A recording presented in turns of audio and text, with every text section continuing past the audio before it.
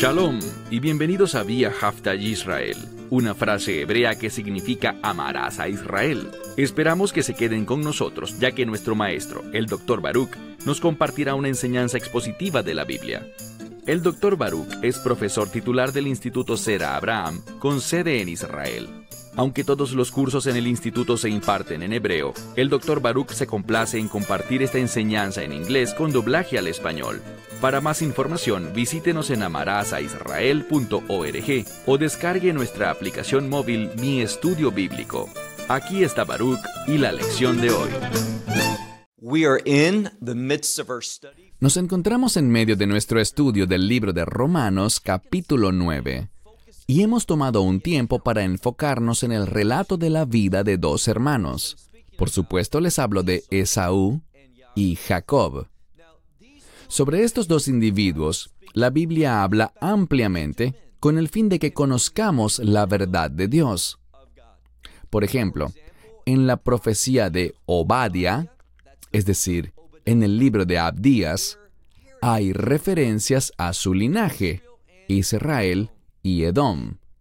Y Edom es un pueblo maligno al cual Dios se opone eternamente, porque tienen un espíritu desafiante, el mismo espíritu de rebeldía que Esaú demostraba. En otras palabras, Esaú no estaba interesado en los asuntos de Dios. Él no quería caminar en la herencia, es decir, en la fe de Isaac y de Abraham, su padre y su abuelo. Pero en contraste con Esaú, Jacob era un hombre sensible al Señor, y por esta razón la Escritura declara en el libro de Hebreos, desde una perspectiva del Nuevo Testamento, que Dios vio a Esaú como un individuo inmoral, perverso y retorcido, mientras que a Jacob Él amó.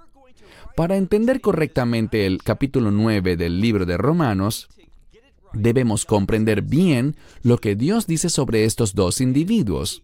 Empezamos hace algunas semanas a dar énfasis a lo que dice Génesis, primero en Génesis 25, y la semana pasada en la primera parte de Génesis 27. Hoy, Dios mediante, concluiremos el estudio de estos dos hombres, continuando en Génesis 27.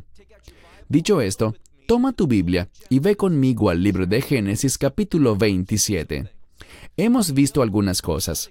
Sabemos proféticamente de la profecía de Malaquías que se nos dice que Dios ama a Jacob, pero aborrece a Esaú. Y luego vimos, del mismo modo, que Isaac, él amó a Esaú, mientras que fue la madre, Rebeca, quien amó a Jacob. ¿Por qué eso es importante? Porque Rebeca está alineada a la perspectiva de Dios, y aprendimos la semana pasada que los ojos de Yitzhak o Isaac estaban entenebrecidos para ver, es decir, que él no tenía una perspectiva clara. Fue la madre, Rivka, quien veía proféticamente la situación. ¿Por qué? Porque Dios le habló a Rebeca. Ella oyó la voz y las instrucciones de Dios según las cuales el hijo mayor serviría al menor. También vimos la semana pasada que cuando Isaac le pidió a Esaú que fuera y trajera la caza, la presa, esa que tú sabes que me encanta por su gusto, prepárala para que yo pueda comerla y bendecirte, hubo un problema. Vimos en Génesis 25 que Esaú había vendido su derecho de primogenitura. No hubo engaño alguno en ese proceso. Lo puedes leer tal como estudiamos en Génesis 25. Allí lo puedes leer. La transacción fue muy clara para Esaú. Él dijo cosas horribles como, ¿para qué me sirve esta primogenitura? ¿Para qué la querría? De hecho, la Escritura dice que él la despreció, y esta palabra significa que él no le dio valor alguno. ¿Por qué? Porque no beneficiaría sus propios planes. Y proféticamente, en el libro de Malaquías vemos que Esaú era desafiante y rebelde. Por esto es que Dios dijo, a Esaú he odiado, pero a Jacob he amado. ¿Por qué? Bien, ese nombre Jacob o Jacob viene de un verbo hebreo que significa perseguir un objetivo, significa procurar algo, y específicamente la voluntad de Dios. Por eso es que a Jacob sí le interesaba la primogenitura. Y vemos como lectores que eso era de tan poca importancia para Esaú que la vendió por una comida, por un plato de lentejas. Y también sabemos que Esaú y Jacob provenían de una familia adinerada y que hubiesen podido, me refiero específicamente a Esaú, tenía los medios para comer cualquier otra cosa, pero este es el problema. Él quería lo que él quería, lo que su estómago deseaba, en el momento en el que lo quería y estaba dispuesto a renunciar a su primogenitura. Y con la primogenitura venía una bendición. Así que debes ver algo. Cuando Isaac le dice a Esaú, ve y tráeme esta comida que me encanta, esta presa de tu cacería, y prepárala de la manera que sabes que me gusta, para que yo pueda comer y bendecirte. Esaú, si hubiese sido un hombre de honor, si no hubiese sido un engañador, si Esaú no hubiese sido un suplantador, le hubiese confesado, Padre, he vendido mi primogenitura. Eso era algo muy vergonzoso y por eso no lo quiso hacer. Pero más allá, estaba siendo deshonesto, porque estaba intentando robarse esa bendición que ahora, por derecho, le pertenecía a Jacob, quien la había comprado. No hubo nada engañoso con Jacob. Él dejó muy claro lo que quería, cuáles eran los términos, y para Esaú, ya que eso no era importante, despreció esa primogenitura y la vendió. Lo siguiente que veremos al estudiar Génesis 27 es que la madre, Rebeca, ella instruiría a Jacob. Y de hecho, bíblicamente, y de acuerdo con el libro de Génesis, todo lo que Jacob hizo fue instruido por su madre. Vimos la semana pasada un versículo en el que Jacob le decía, espera un segundo, mamá, mi papá no sabe lo que está pasando. A él nadie le ha contado sobre esa negociación, sobre la venta de la primogenitura, y por lo tanto yo seré ante sus ojos, nótenlo, sus ojos. ¿Cómo estaban los ojos de Isaac? Entenebrecidos, ojos que no veían bien. Yo pareceré ante sus ojos como, no es que él lo sea, sino como si fuera un engañador. Pero sabemos algo, no hubo nada engañoso. ¿Qué aprendemos? En Génesis capítulo 27, todo lo que fue registrado tiene un propósito. Y no es una coincidencia ni un hecho casual, sino que es algo providencial. Es parte de la revelación de Dios que Rebeca le dijese a su hijo Jacob, tráeme 2 cabritos. ¿Por qué esto es importante? Porque eso debió traernos a la memoria eso que leemos en Levítico capítulo 16 sobre el sacrificio de 2 cabras. ¿Qué día? El día de la expiación, Yom Kippur. Ese día, el sumo sacerdote se presenta ante Dios, su Padre, con el fin de asegurar una bendición, no solo para él y su familia, sino para todo Israel. Lo que vemos en Génesis 27 es esto. Vemos que Jacob se presenta ante su padre con el fin de asegurar su bendición. ¿Por qué? Con el fin de cumplir con la herencia, el legado, el llamado, ese pacto que Dios hizo con Abraham, que pasó de Abraham a Isaac, y que ahora proféticamente Dios se lo ha revelado a Rebeca. No pasará al hijo mayor, al primogénito, sino que pasará al más joven. Por esto proféticamente, Dios le dijo a Rebeca que el mayor servirá al menor. Ella lo sabe y está respondiendo. Todo lo que está haciendo es una respuesta a lo que Dios le ha dicho.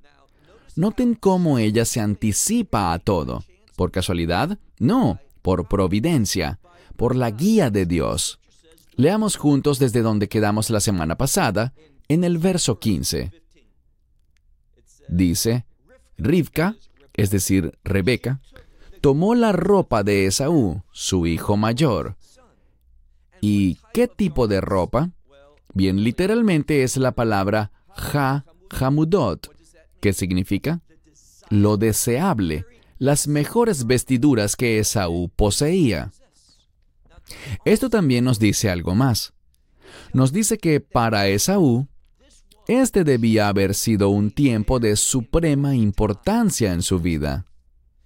Él era el antiguo primogénito, ya que vendió ese derecho, pero esta ropa era la que él debía haber usado con el fin de recibir esa bendición, sus vestiduras más deseables.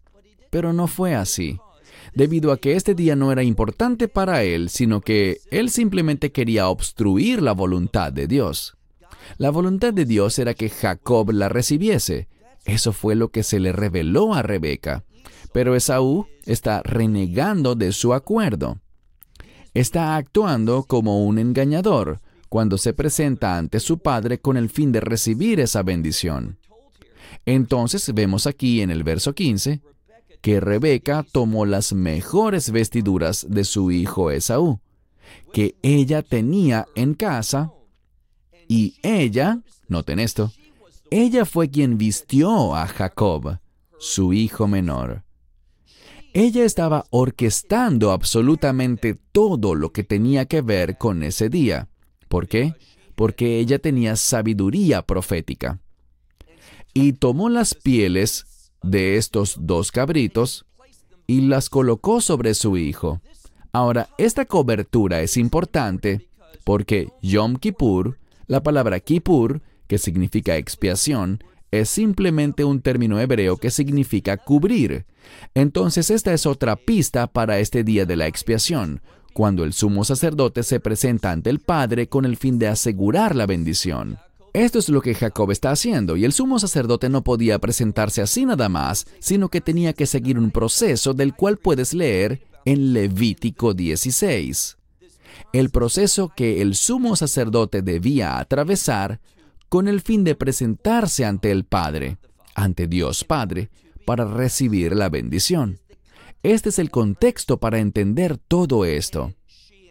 Y ella anticipó el hecho de que el padre querría sentir las manos de su hijo Esaú, que eran velludas, así como la parte trasera de su cuello, y por tanto, ella puso las pieles de estos cabritos en esas partes de su cuerpo, testificando, revelándole al lector que ella estaba operando bajo la inspiración de Dios. Ella anticipó el futuro. ¿Cómo? Gracias a Dios. Y dice que ella le dio a su hijo esta buena comida, esta comida sabrosa, con el pan que había preparado, y la colocó, noten cada detalle que ella hace, al final del verso 17, en manos de Jacob, su hijo.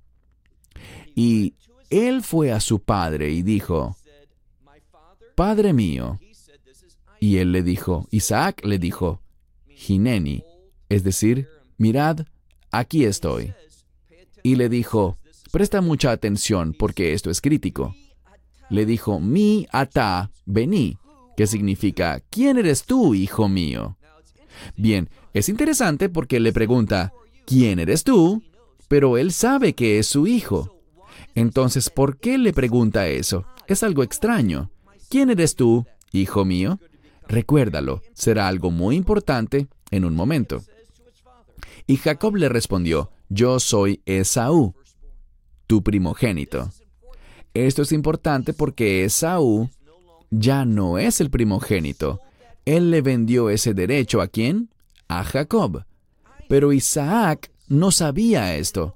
Y lo que vemos es que Jacob no está actuando con engaños, sino procurando no exponer el pecado de su hermano. ¿Por qué razón? Bueno, si oyes lo que varios comentaristas piensan, te dirán lo siguiente. Te dirán que Satanás es el acusador. Y Jacob no fue llamado a acusar a su hermano, ni a exponer su pecado. No. Eso se descubrirá de forma natural, pero no a través de la intervención de Jacob. No es nuestra responsabilidad andar por allí señalando los pecados de los demás.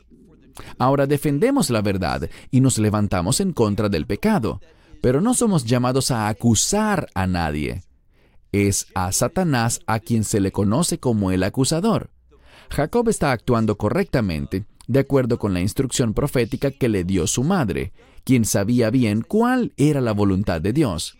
Y como les dije, todo lo que ella hace quedará grabado en el texto como algo que no ocurrió por casualidad, sino por la providencia de Dios. Entonces él dice, «Yo soy Esaú, tu primogénito, y he hecho tal como me has pedido.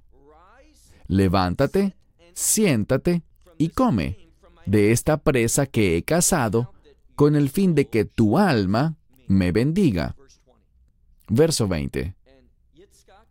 E Isaac le dijo a su hijo, «¿Cómo es posible que tan rápido la hayas encontrado, hijo mío?» Y noten al final del verso 20. Esto es lo que ocurre cuando no lees la Biblia en su idioma original. La gente avanza rápidamente sobre esta parte del verso, pero es muy importante. ¿Por qué? Porque él dice, «Porque el Señor, tu Dios, ha acontecido delante de mí». ¿Qué quiere decir que Él ha acontecido? Pues es una expresión bíblica muy importante. Cuando vemos el éxodo de Egipto, Dios le habló a Moisés. Le habló además a los ancianos de Israel, y tanto Moisés como Aarón se presentaron delante del faraón. Y puedes leer esto en Éxodo capítulo 3. ¿Qué le dijeron? Le dijeron literalmente, «Dios nos ha acontecido a nosotros». Esta expresión siempre habla de la actividad de Dios en un lugar. Les daré otro ejemplo.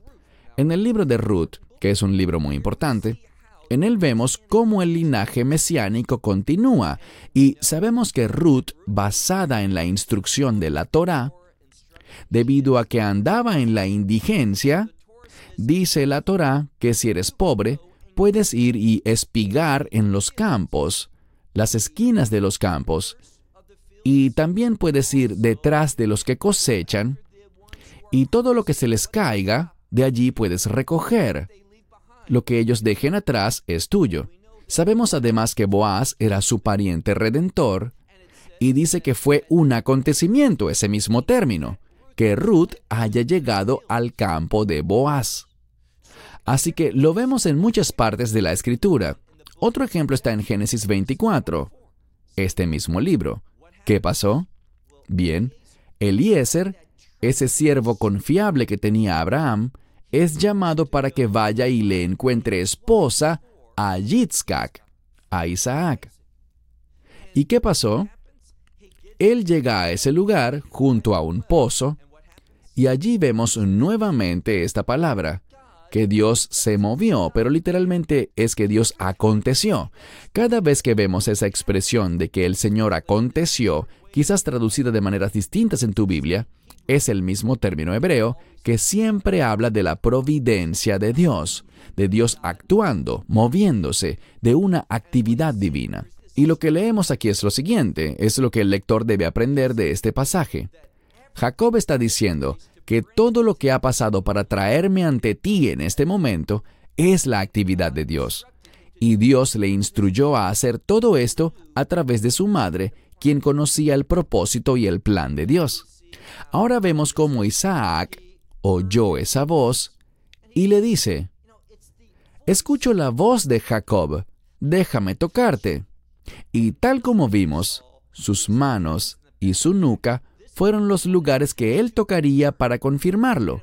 Y fue gracias a la obediencia de su madre, quien oyó los propósitos de Dios y quería cumplir la voluntad de Dios, que ella fue guiada no solo a vestirlo con la ropa de su hijo, con esa ropa fina que tenía el aroma de Esaú, sino también con las pieles velludas de una cabra, que fueron colocadas sobre sus manos y detrás de su cuello, para decirle al lector que nada de esto es casualidad.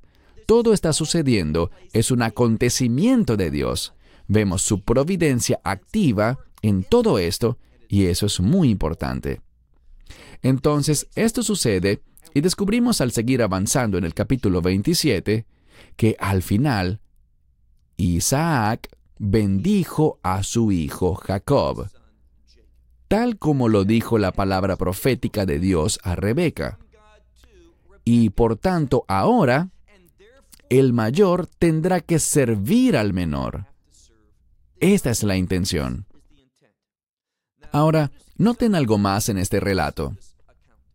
Descubrimos que justo después de que Isaac bendice a Jacob, y éste sale, se va de allí, ¿qué pasa? Ahora entra Esaú. Esaú llega para recibir una bendición que en Génesis 25 le había vendido a su hermano menor. Él está obrando con engaños, pero noten lo que ocurre. Verso 32. Aquí vemos que Esaú se presenta delante de su padre y le dice, o mejor dicho, Isaac, su padre, le dice a Esaú, fíjense, mi atá, ¿quién eres tú? Ahora, cuando se lo preguntó a Jacob, le dijo, ¿quién eres tú? Hijo mío. Pero cuando está frente a Esaú, simplemente le dice, ¿quién eres tú? Esta vez no incluyó la frase, hijo mío. Y noten en la mitad del verso 32. Y él dijo, Esaú hablando, soy tu primogénito, tu hijo. Soy tu hijo primogénito Esaú. Pero esto ya no es verdad.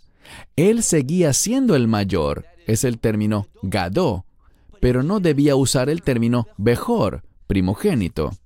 Son dos palabras diferentes en hebreo que utiliza aquí. Una simplemente se refiere a ser el mayor, pero él ya no es el primogénito. ¿Por qué? Ya sabes la respuesta. Él vendió su primogenitura. Y es incorrecto que ahora se presente con la intención de recibir la bendición que acompaña la primogenitura. Entonces, ¿qué pasa? Cuando él se entera de que no recibirá esa bendición, él no entiende el significado, pues le dice, papá, bendíceme de cualquier modo.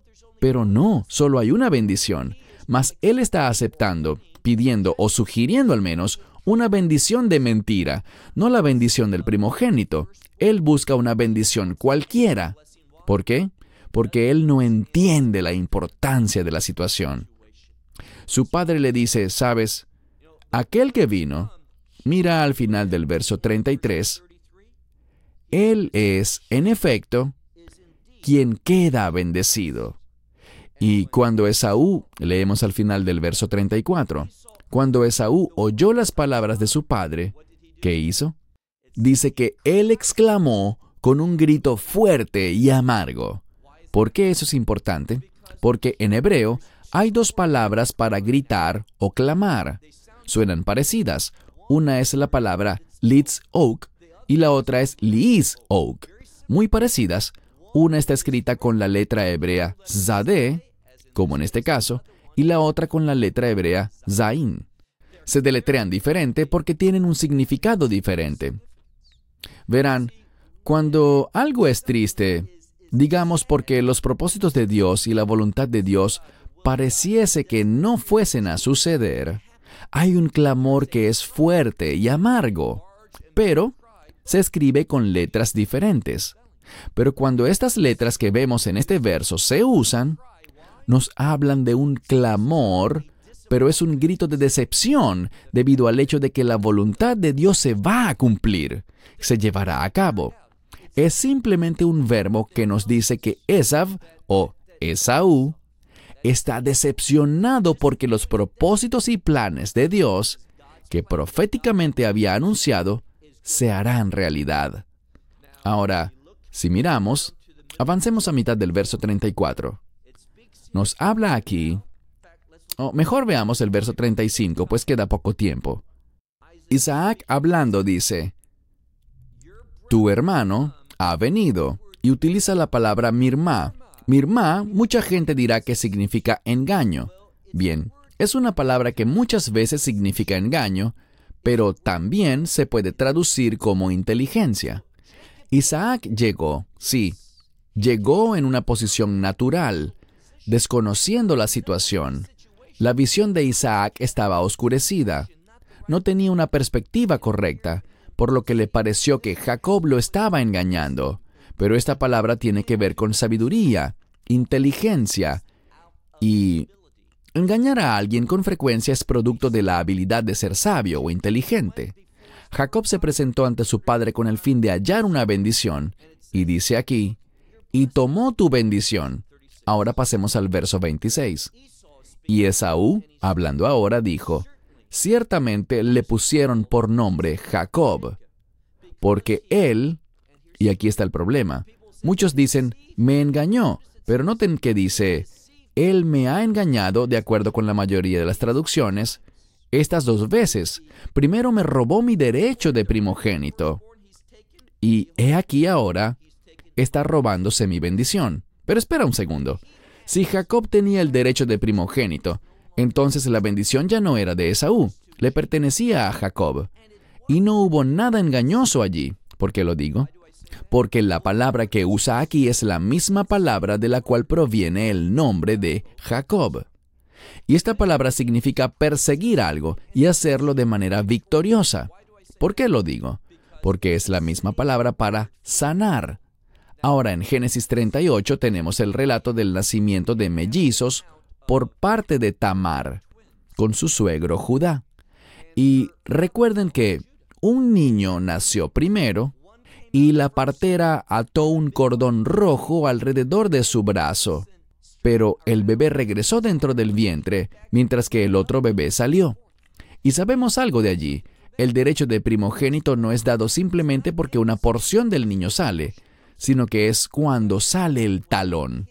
El término Ekev y el nombre Jacob comparten la misma raíz que significa talón, pero es una señal de victoria.